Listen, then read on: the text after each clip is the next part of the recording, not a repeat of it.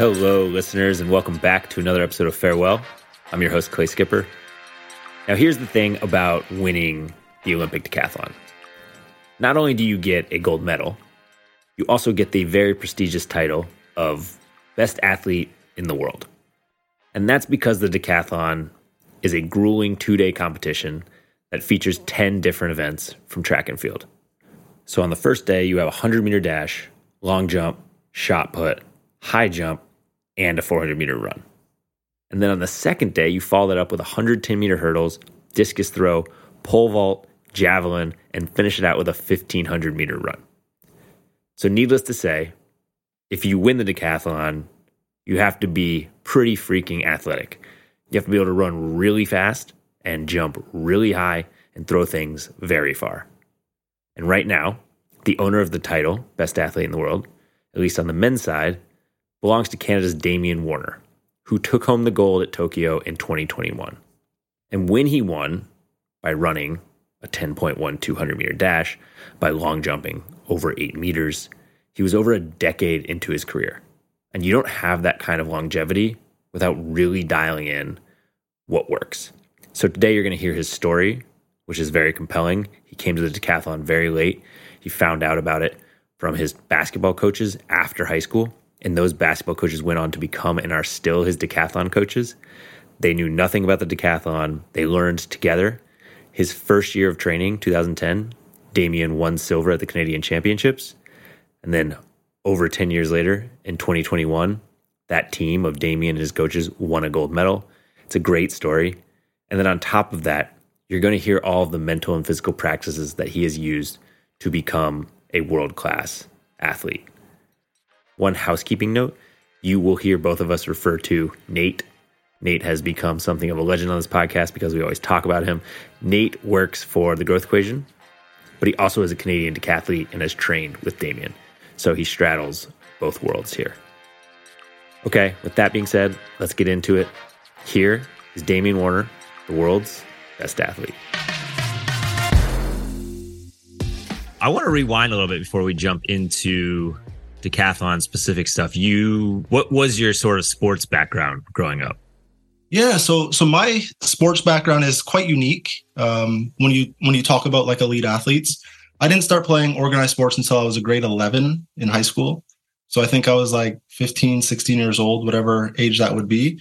But I started out playing basketball, played football, and then because of that, got into track and field. Wow. And how come you were late to the organized sports game? Yeah, so I grew up in a family that was humble beginnings. We didn't have a lot of money, so some sports leagues cost a lot of money, like hockey, things like that. Things that I was interested in, we didn't really have the financial means to join those leagues. So I played all around our neighborhoods. Like I played hide and go seek, I played road hockey, all those kind of things, right? So I was always athletic and I was always interested in sports, but just never really had the opportunities to join like an organized league. And did you understand yourself as being fast when you were young? To a certain degree. I think that I certainly knew that I had athletic gifts, but I also hit a growth spurt quite late. It probably wasn't until I was in grade 10 where I grew like 5 or 6 inches during the summer. So I remember we had a gym class where we were all trying to touch the rim just at the end of the class, and I couldn't touch it. But then I remember going away for the summer and then coming back, and at the end of the gym class, everybody was trying to touch it. And all of a sudden I can like hang on the rim. And someone's like, get him a volleyball because that's something that I could palm. And I was dunking a volleyball all of a sudden. And then they're like, get him a basketball. And all of a sudden I could dunk a basketball. And I'm like, what happened? You know, that part of things opened my eyes to show me what I was capable of. And that certainly happened overnight. And that was grade 10. And you said you started playing basketball in grade 11? Yeah. Okay. So that the coach must have been happy to see you out there. The coach was happy. It was one of those things though, where my friends kind of pressured me to join the basketball team because there was always a bit of me that was like hesitant to join. Like I thought I was going to fail. I thought I was going to be cut from the team. And that's something that I didn't really want to happen. So I was a little bit of like, there was some apprehension to join the team. But my friends encouraged me to join out, and thankfully they did, because basketball was always my love. I wanted to be just like a Vince Carter. He was my idol when I was a kid, and to be on the basketball team was really special, but there was still a part of me that was like scared of that opportunity. And I would skip practices and stuff all the time just because I was too scared to fully invest myself in basketball and to an organized team. But once I finally did, I was like at home, and basketball was like my love. And I just loved the process of going to the court every single day and working with a group of guys to achieve like an ultimate goal. And thankfully for me, we had great coaches, but we also had a great team. So we were quite competitive. But yeah, basketball is, out of all the things that I've done in my career, basketball is still right up there. Yeah, I saw an Instagram post you put up from a letter you wrote in 2002 that said in 10 years you wanted to either be an NBA player or winning an Olympic gold medal. Yeah, that's wild because that's when I first realized that I made like a horrible financial decision.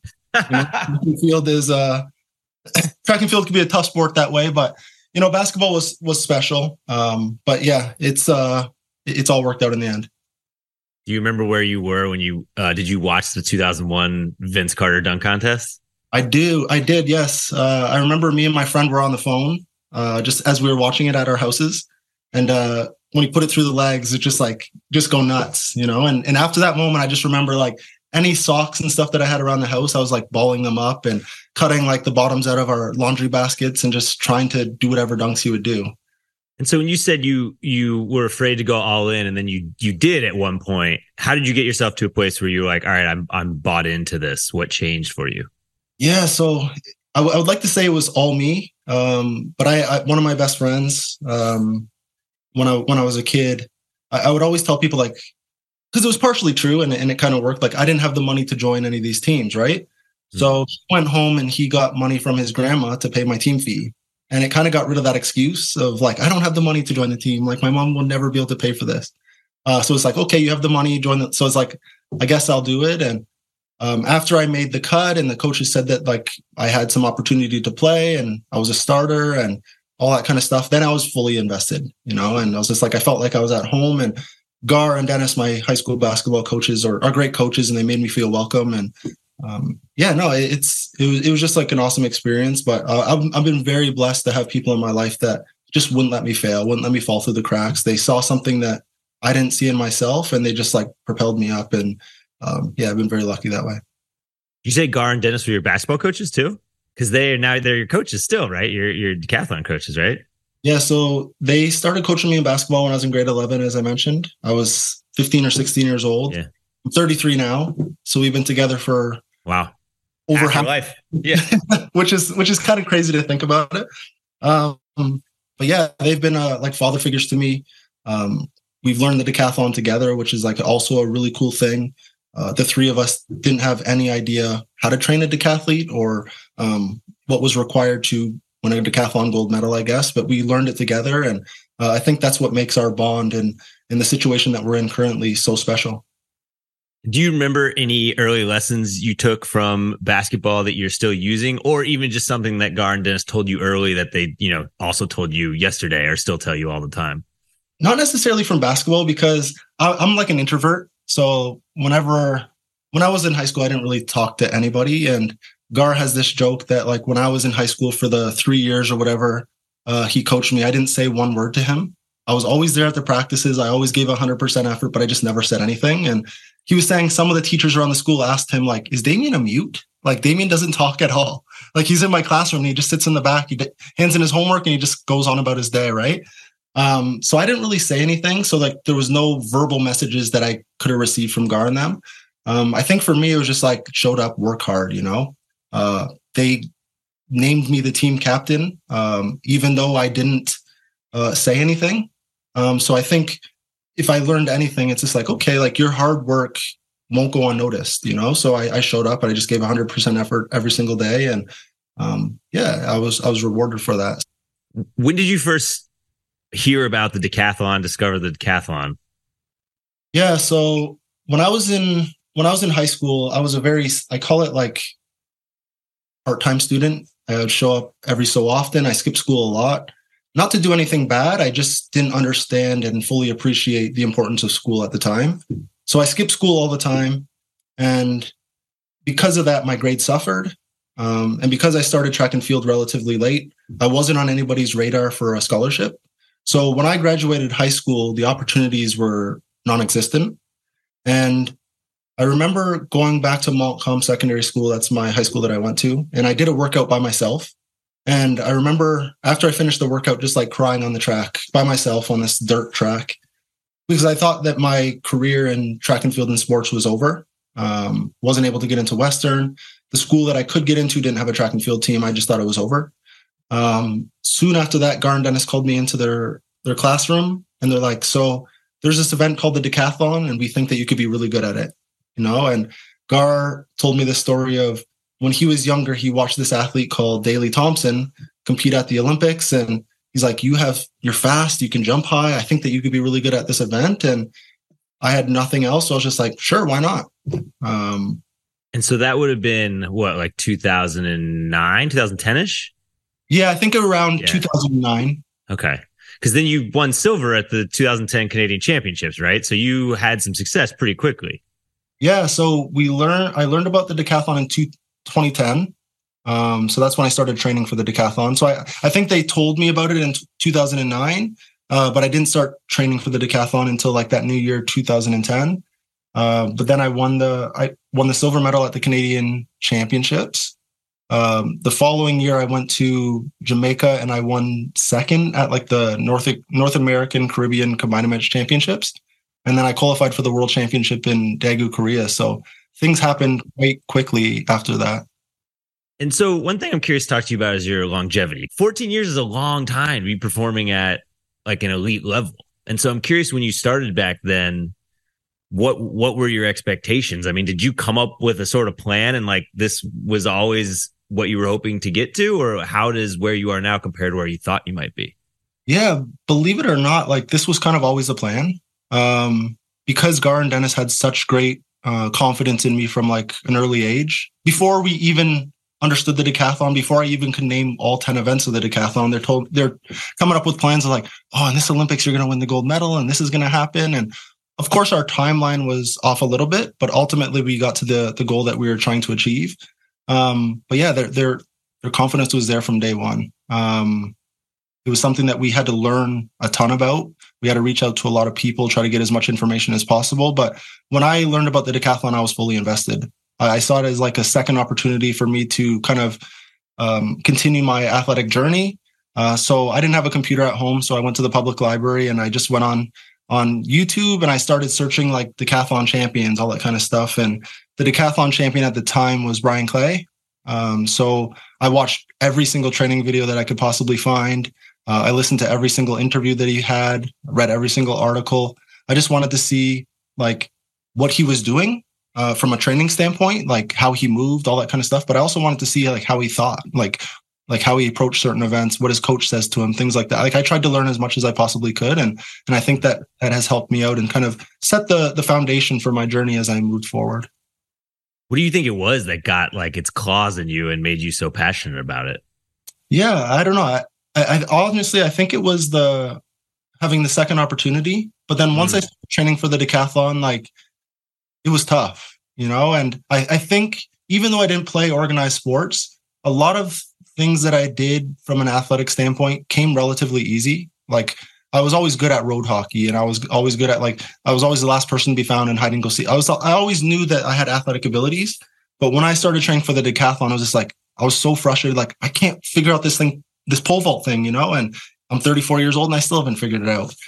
So I think that the challenge of trying to figure out all the events is the thing that keeps bringing me back. You know, it's this idea of that if I improve this, and this, then I'll get to this score that I'm ultimately looking for. But you keep moving those goalposts and you never really achieve the perfect decathlon. But it's this idea that maybe one day.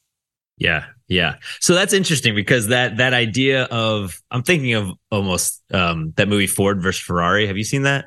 I have not seen that yet. Okay. But it's Christian Bale. I'm going to mess this up. Sorry for any Ford versus Ferrari super fans who are listening, but he plays a driver. I don't remember his name, but he's in search of like the perfect lap. Like he's always remembering the hairpin turns and the corners and when to accelerate and when to brake. And it sort of tortures him a little bit, right? Because he's an unbelievable driver. He wins, but he can never get the perfect lap. And I imagine there's something similar for you, which is like the perfect decathlon. It's like all 10 events. And there's that tension between falling in love with the process and also being in pursuit of this thing that maybe you might never achieve. I mean, where do you stand on that? Have you learned to love the sort of monotony of the process? Or do you get frustrated by not being able to hit the perfect score? Yeah, it's tricky. At first, I hated the process. Like the only thing I loved about the decathlon was actually competing itself. So going to practice every day and trying to learn the events, I like despise that.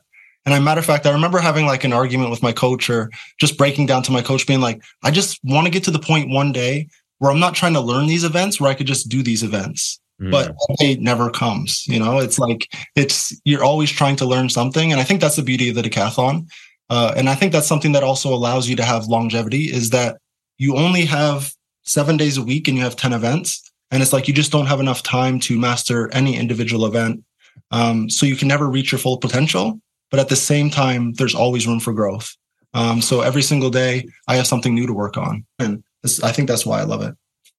And I imagine after 14 years of doing this, you have to have sort of a pretty resolute faith in your habits and routines, because it's shown that it works. Like the proof is in the pudding in a way. Absolutely. Yeah.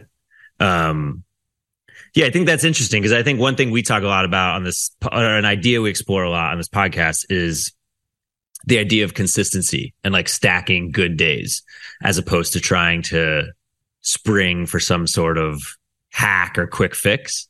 And I think that applies to like people who aren't in the Olympics, but I think it especially applies to people who are doing what you're doing, which is like you're competing at such a high level that the margins of difference are so infinitesimal that I imagine it could be like seductive to be like, I need to do something different. I need to do a different gimmick.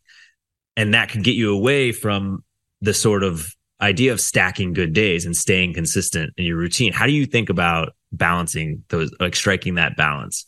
Yeah, it's always been a tricky thing, because as athletes, we have really high expectations on ourselves. Like whenever I go to practice, whenever I go to compete, I always expect myself to be the best, Mm-hmm. But you learn relatively quickly when you're training for any event. But I think the decathlon specifically, that just not going to happen. The days that I have quote unquote bad practices far outweigh the days where I'm feeling amazing and having great practices. And sometimes it frustrates me. But my coach always tells me, like, we're not trying to have these great results. We're not trying to throw 15 meters in shot put today. We're trying to have consistent results over time. Like if you can throw 14 meters every single time, or 14 and a half every single time, when you get to the decathlon, when you're rested and you have caffeine in your system, all that kind of stuff, some adrenaline, then you'll throw what you're capable of. But we're not looking for that on a day-to-day basis. And my coach used to say it all the time, and it used to like drive me insane, is that he's like, there's no such thing as a bad practice. And I just hated that, because I always wanted great practices, but you learn over time that that's not what you're looking for. You're kind of like trying to work in the middle. You're just trying to do things fairly well, stay healthy, and then every so often have a little sprinkle of high performance, and then go to the competitions. And that's where you need to be on. When did you become okay with that? Like, let's train in the middle. How many years did it take you to get to a place where you could accept that? I think for me, it was in 2014 that I fully understood it. And it wasn't my decision. I was in Santa Barbara at a training camp, and I was doing a workout, and things were going amazing. And I was running a 250, and the last 10 meters of the 250, I like pulled up. I felt something in my right calf, and this was like super painful. I couldn't walk or run or anything like that for probably like close to 2 months. But we had the Commonwealth Games coming up. So I did a lot of stuff in the pool. I did a lot of stuff that I felt like wasn't like conducive to getting this result that I was looking for. Got to the Commonwealth Games in Glasgow and lined up for the 100 meters and ran 10:28, which was a huge personal best. Jumped 7:54, and the long jump was a huge personal best. And I was just like, how did this happen? And it's just like, no, like what I thought was required, having these amazing practices, was not actually required. It was me being healthy, and me just being in general good fitness and understanding what I was trying to accomplish on the day of in each individual event. That's kind of like when I was just like, okay, I don't need to be 100%. And now me and my coach kind of live by it, like we're not looking for perfect in practice by any means. Has that also applied to sort of Like when you zoom out and take a more macro timeline and think like, okay, you just competed and won the gold medal at the Olympics in 2021. I'm going to take some time off. I'm going to take 2 weeks off, or I'm going to take, I don't know how long you take off, but I saw somewhere afterwards where you said a quote where you were talking about rehab starts today, and you said general movement stuff, play some basketball and play catch. And I was like, oh, that's an interesting like recovery process for an Olympian. But it just makes me think it sounds very similar to this idea of like not every practice needs to be perfect. If you have a ton of confidence in your craft, you've been doing this so long, you've proven that you're so good at it. Maybe you're not insecurely attached to your sport in a way where after the Olympics wraps, you could take 2 weeks off. You could take 3 weeks off. Does that also apply to sort of that macro timeline as well? Absolutely. Again, going to a training camp in Santa Barbara, I remember Harry Mara, he was Ashton Eaton's coach. And he was saying that after those big competitions, Ashton took like 2 months off. Wow. Where he just like eats burgers and just relaxes and all that kind of stuff. And again, some of us younger athletes hearing it, we're like, this is insane. We took like a week off or 2 weeks off. But after the Olympics and after almost every big competition since then, I've taken like 2 months off. I think the most I've ever taken off after the Olympics in 2016 was 4 months, just to kind of like sit back and relax. And now I view it as like something that's like a requirement to kind of, because the decathlon and everything that's involved with it, competing at a high level, is super stressful. So I think it's important from like a balance standpoint to take a step back and just do things that maybe you'd want to do in the off, like normally, if you're just a normal person, like what would you want to do today? Like, I want to eat some cheesecake. Sure. I want to go play some basketball. Let's do it. And just not worry about my sport or the decathlon at that time. It's hard because I'm passionate about the decathlon, and there's always like mind creep where it always just kind of creeps in your mind. And it's something that you're like always thinking about, but that's why I kind of distract myself with like playing basketball or pickleball or other things where you can't really focus on that while you're kind of invested in a specific task. But then at that night, if it creeps in, do you have a way of like, is it just, you just notice it and let it go? Or like, how do you deal with that voice? Cause I imagine it could get loud. Yeah. So it's never been a voice that has told me like, do more. You're not training hard enough. It's never been like that. It's always just been like, how can I improve? How can I be better? Like it's always been me like visualizing the decathlon or this perfect decathlon that I'm thinking about.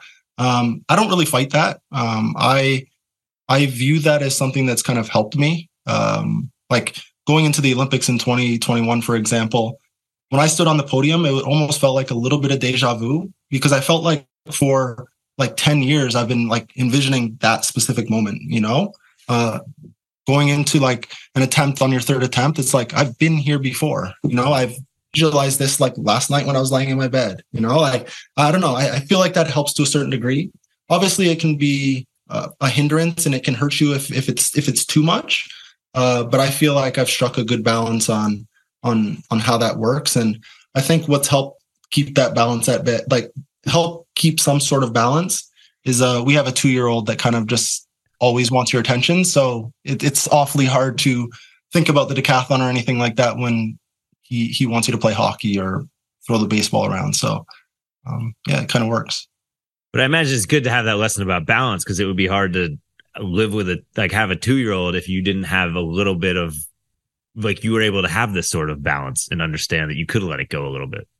Yeah, no, for sure. And at one point in time, there was a time where I thought that all those visualizations and daydreamings, I call them, like that I was having throughout the days, were like such an important part of my success that when we had Theo and when we had like all these sponsorship events and things like that, I thought that it was like I'm not gonna be able to compete anymore. Like there's no way that I could be a high level athlete now. That these things that I deemed important are no longer able to happen. But it turns out that they're just things that were like kind of insecurities or who knows what you would call them. But yeah, you learn important lessons. And I think one of those big important things that happened that kind of expedited that timeline was like COVID. A lot of what we thought was possible was no longer possible. And we had to find different avenues around that. Yeah, you had specifically had a pretty difficult, or you had to adapt to a different training schedule, right? Didn't you have to train in an old hockey arena or something like that? Yeah. So the facility that we train right now is around a hockey rink. So Okay. it's freezing cold, right? And for years we've been trying to like lobby for a new facility. We're like, there's no way that you can be a high level athlete and train around a hockey rink. It just doesn't work. Well, when COVID happened and that arena got shut down, like now we are inside the hockey rink. So it's like when you think but like that can't get any worse, it did. And yeah, that was a tough thing to kind of manage. The community here in London, Ontario came together and built long jump runways and long jump pits. We had a tent set up with a curved treadmill in there with like a bunch of heaters so that we can do some kind of long distance running. The furthest we could run was 30 meters and then crash into the boards. Yeah, it was an experience to say the least. Wow. And that was the training cycle that ultimately led to the gold, right? Yeah, it was. And I remember after a pole vault workout, I was just like fed up. Like at first it was kind of like a honeymoon phase where everybody's like, you know what, this is going to work. Everybody's so happy. And once it started to get like really cold in there, like there was times where it was like 0 degrees in there. And I was just like, I'm done. You know, like this doesn't work.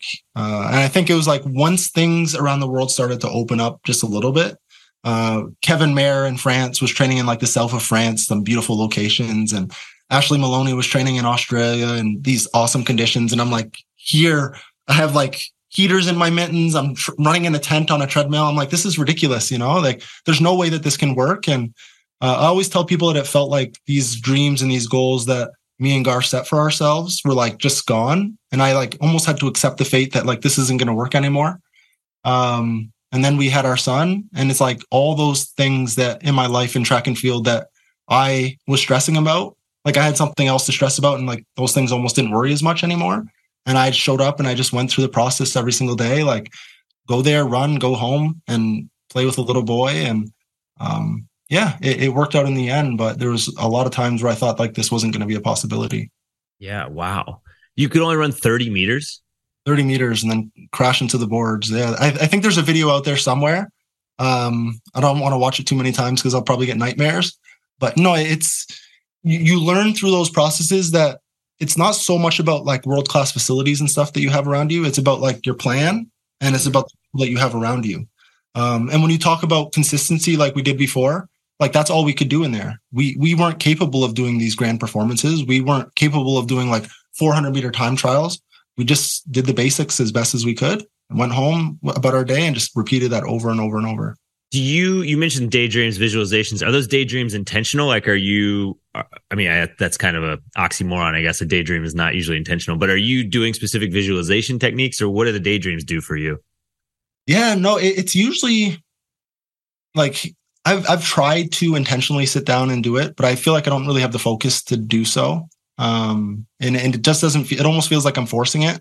But under like instructions from like my psychologist that I work with, my sports psychologist, he's kind of encouraged me to visualize the decathlon, but not necessarily always like everything working out perfectly.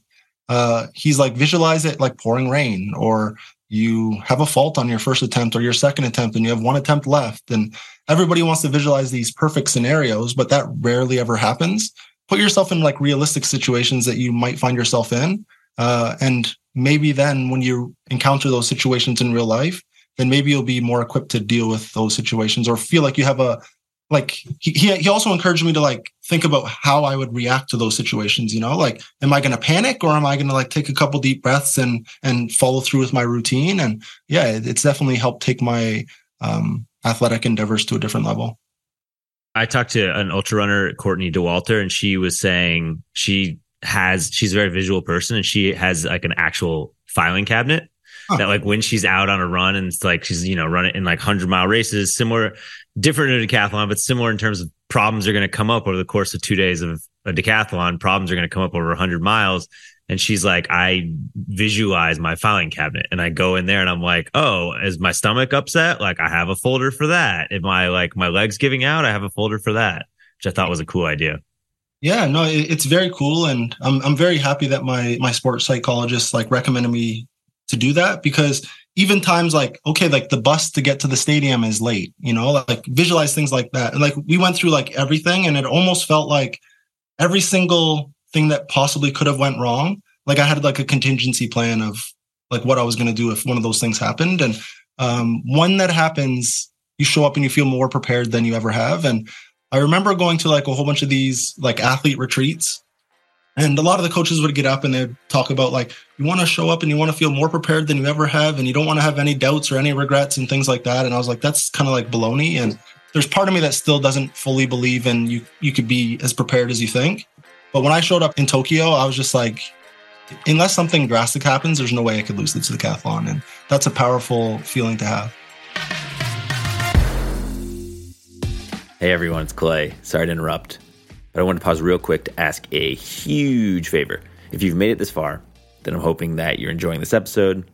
Maybe you're a loyal listener of Farewell or a fan of the Growth Equation. If so, and if you feel like helping us out, I just ask that you take 2 minutes right now while you're thinking about it to review this podcast or send it to someone, share it with somebody. I feel very, very lucky to have this work and to have you as listeners.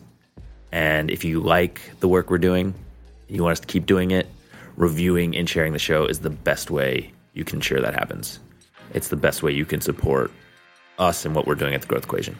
I honestly don't love doing this part of the job, the promotion, asking for reviews and subscribers, but I do love the job. And so I'm here doing it. So please, if you have a second and you feel compelled, please review or share the show. Okay, that's all. Thanks for listening, and thank you for the support. Back to Damian. Are there other things that jump out to you that your sports psych strategies that they've given you that you think have been really helpful? Probably the most important thing that he's ever recommended to me, and it was the first thing that he ever recommended to me, like in our first conversation, and that was like routines.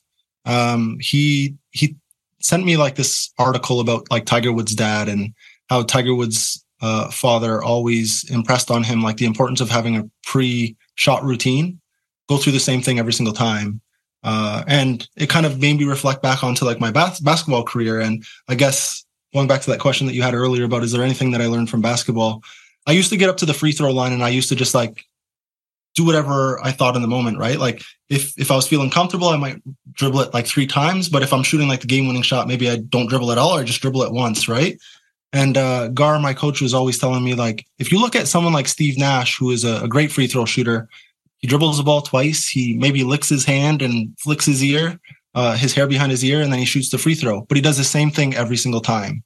And if you do the same thing every single time and you practice that routine, whether you're doing a normal free throw shot or you're shooting for the game-winning shot, it's going to be the same.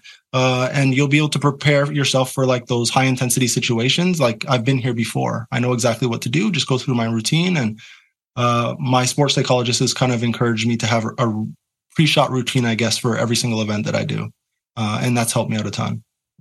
Yeah, it's great. I love that. It reminds me of NFL kickers a little bit too. We're obsessed with American football here. Same thing. It's like if you're kicking a field goal in a PAT, extra point in the second quarter, or you're kicking like a 53-yarder to win it fourth quarter, go through your same routine. Mm-hmm. Yeah. And that's that's what my cues were going into the Olympics in 2021 is like execute what I've been practicing every single day. And also just follow through with my routines. I had them all written down in a little book. I had little notes in all my shoes, just like what I was going to do. For the blocks, I was going to get down. I was going to lick my fingers or whatever I do. And then I just had all these like little routines that I would do and just kind of executed those to what I would call perfection, or the standard that I was looking for. And it just so happens to lead to the result that I was looking for. Yeah, it worked. You say you had notes in your shoes. What do you mean? Yeah. So one of the things that me and my sports psych talked about was, how do you get over something going poorly in a decathlon? It's the inevitable. It's going to happen. But also, how do you move past something that went really well?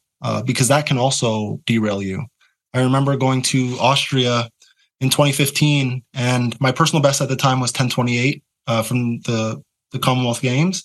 And I ran 10:12, and I was just like losing my mind. Like, what happened? And I was super excited, and I was like, I'm going to long jump so far today. And I ran super fast, and I like ended up jumping like 6:99 or 7:01 or something like that, which was horrible for me.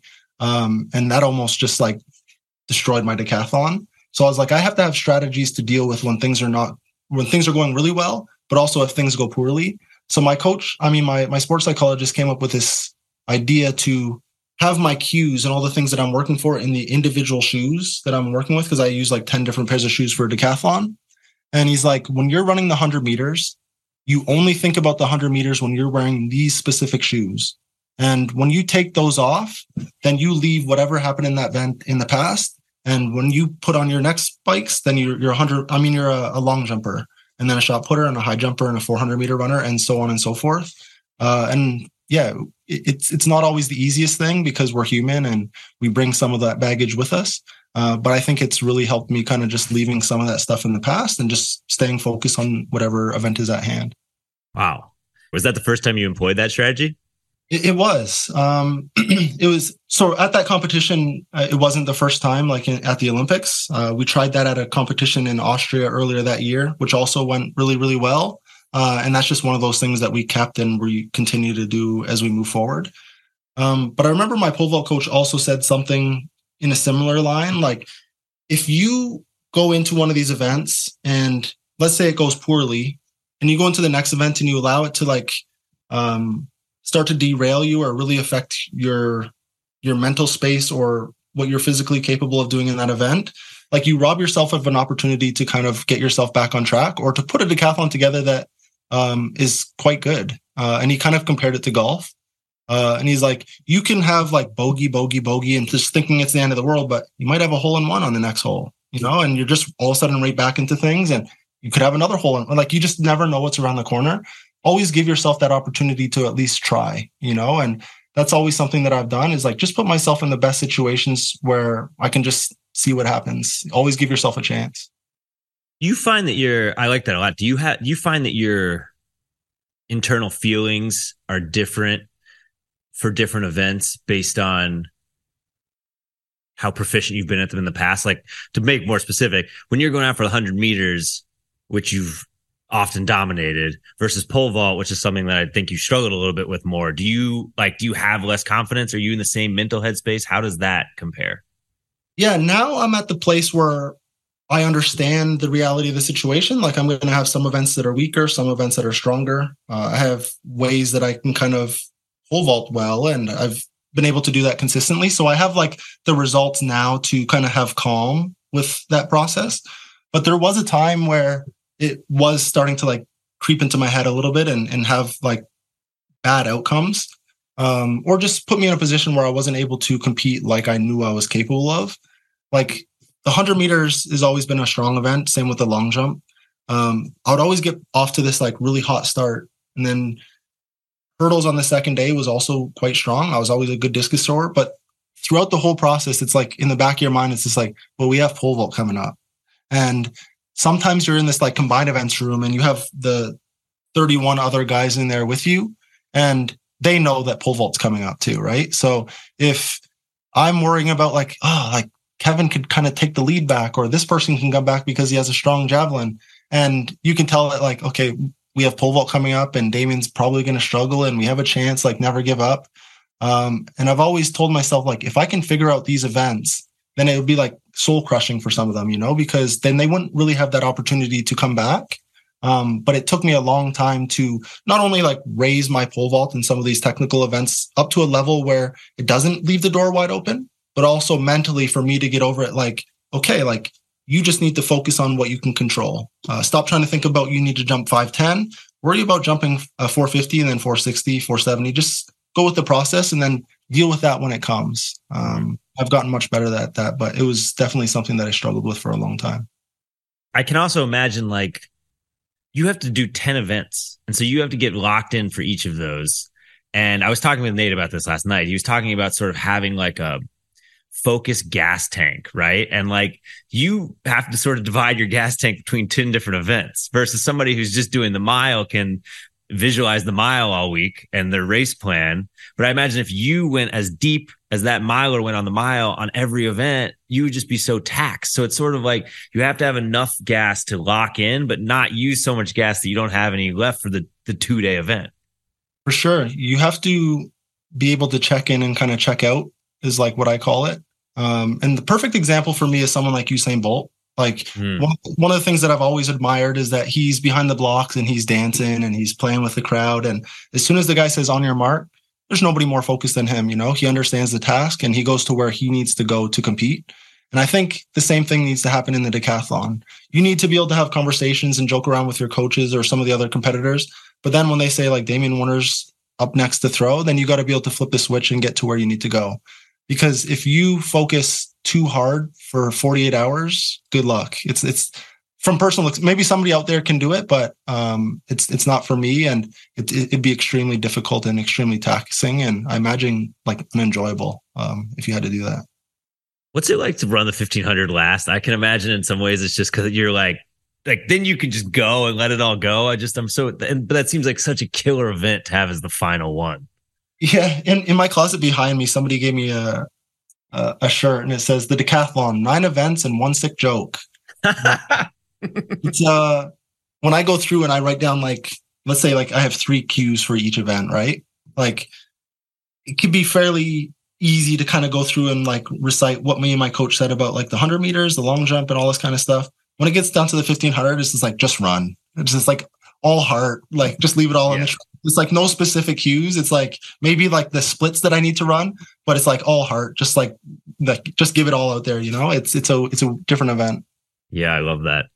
You brought up golf earlier. I know you like golf. I've always wondered what it would be like to be playing the Masters and you have like Thursday round, you play great, and then you got to go to bed Thursday and be like, this says more about me than golfers. This is why I'm not on the tour. But like, I'd be like, don't screw up on Friday. Then Friday you play great. And you're like, don't screw up on Saturday. So if you have day one of the decathlon and it goes great, what do you like that night? Do you have any processes around like trying not to think about it?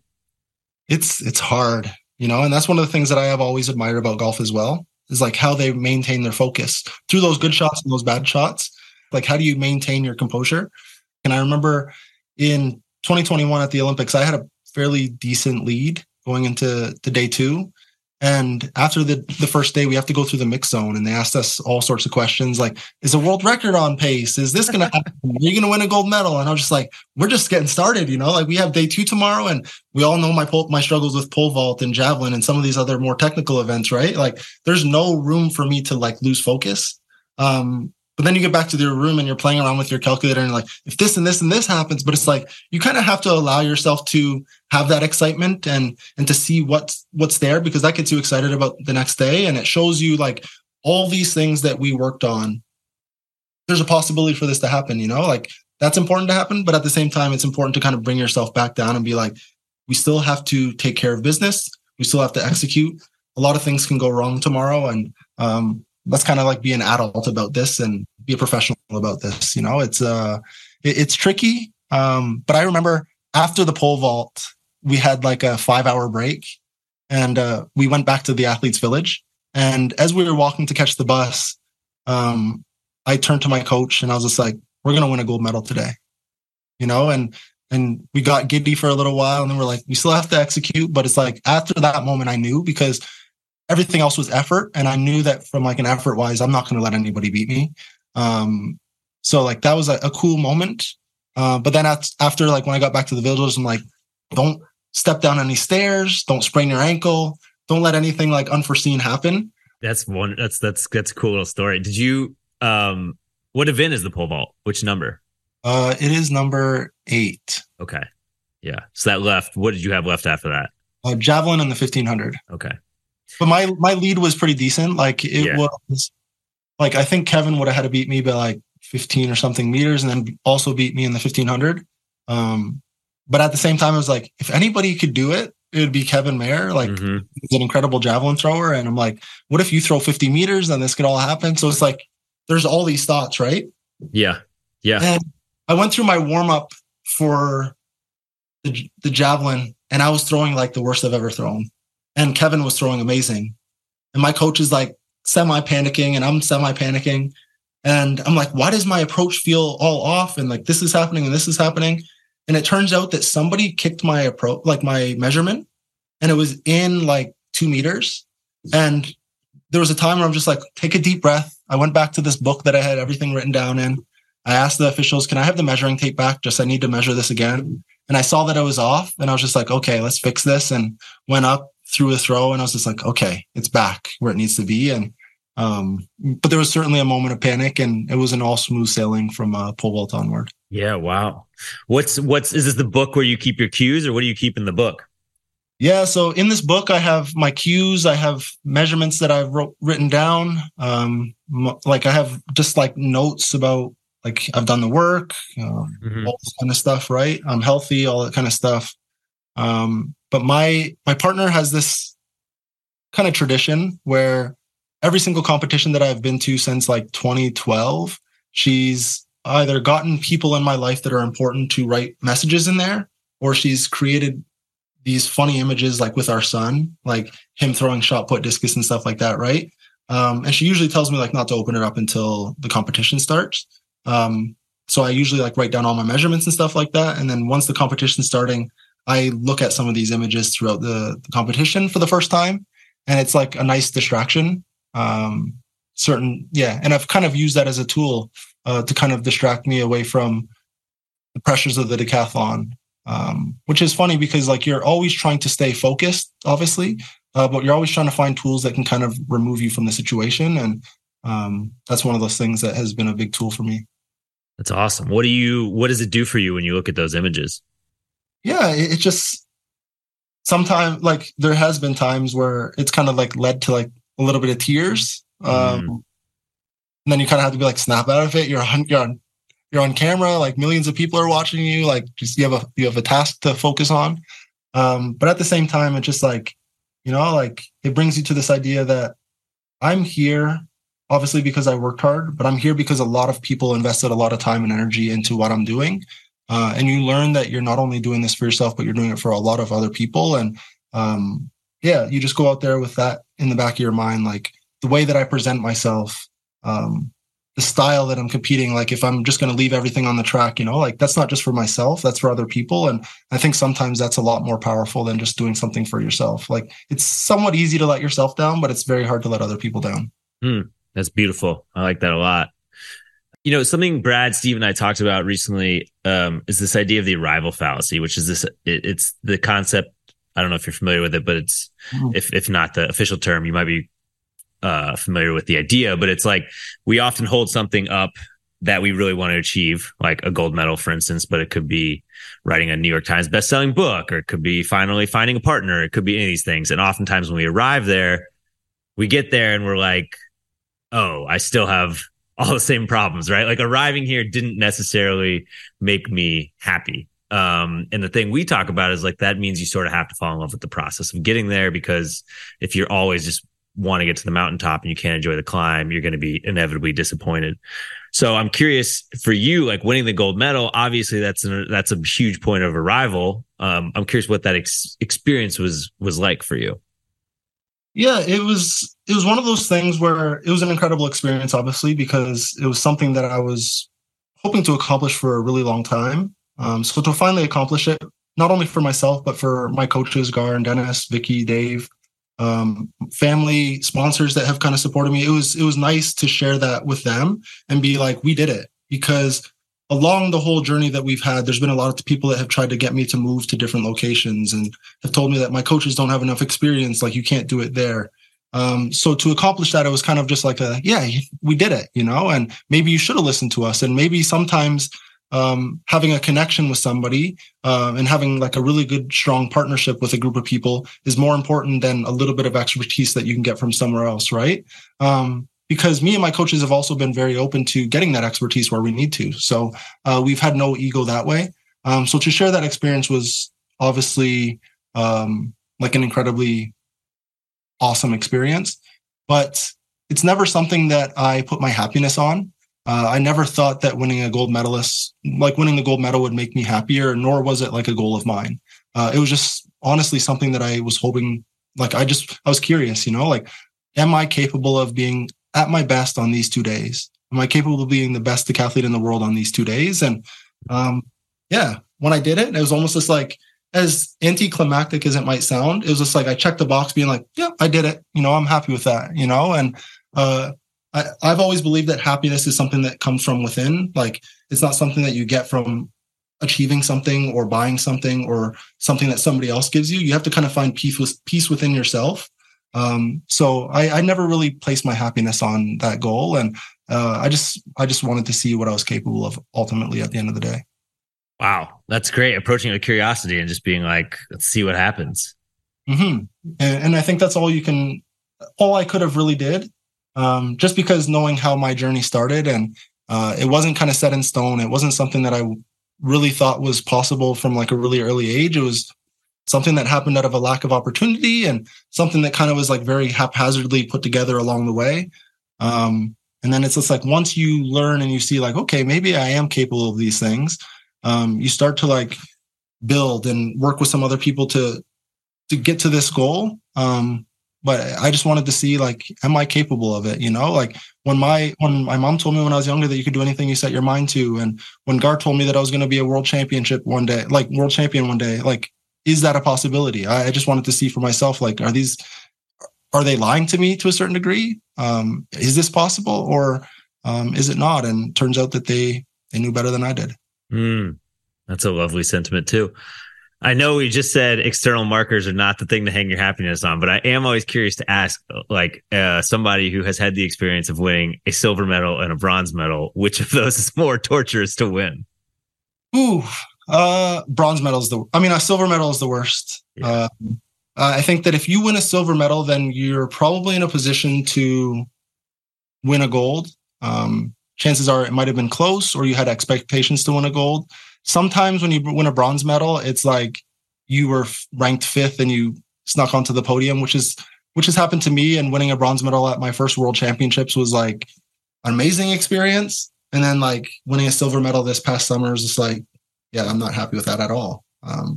So definitely a bronze medal, but gold if you have the opportunity to do so. Yeah. What do you think the best life lesson decathlon has taught you is? The best life lesson. I was saying the other day that it's, and this isn't like an advertisement for any of the books, but it's like, I have the capability of doing hard things.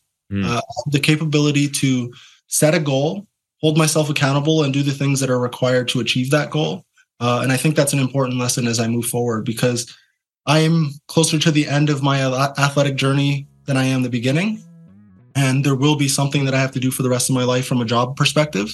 I don't know what that is right now, but once I find out what my next passion is or whatever I want to do, I know that I have the ability to put my feet to the ground and work really hard to have success in whatever I'm going to try to do. So I think that's one thing that the decathlon's taught me.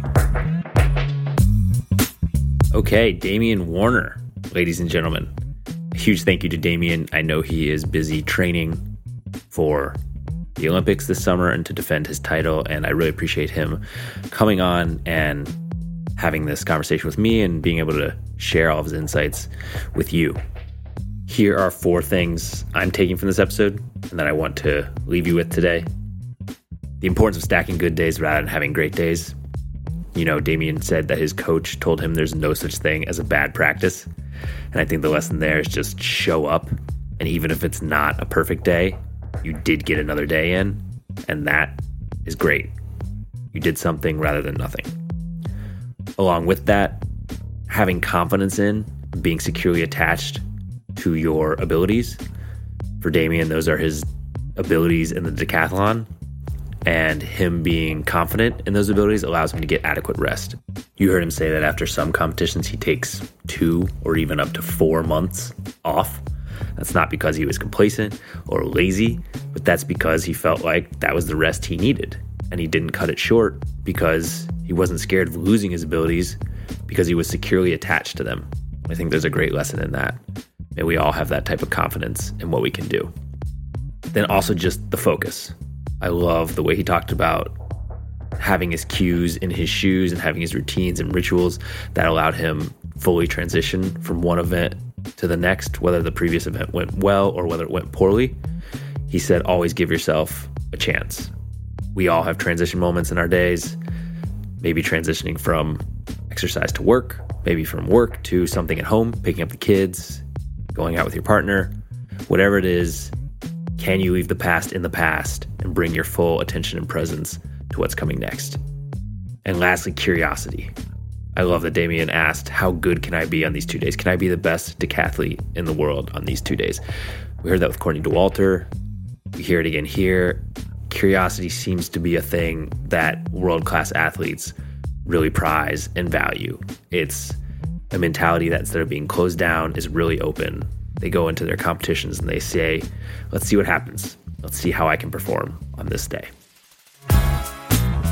So that is it. Thank you guys for listening. A huge thank you again to Damian Warner. A big shout out to Nate Meckler, who works the Growth Equation, was a huge help in prepping for this episode. And a huge thank you to all the other members of the Growth Equation, Brad Stahlberg, Steve Magnus, Chris Douglas, and John Summerford. I will talk to you again on Monday. Until then, have a great weekend. And as always, farewell.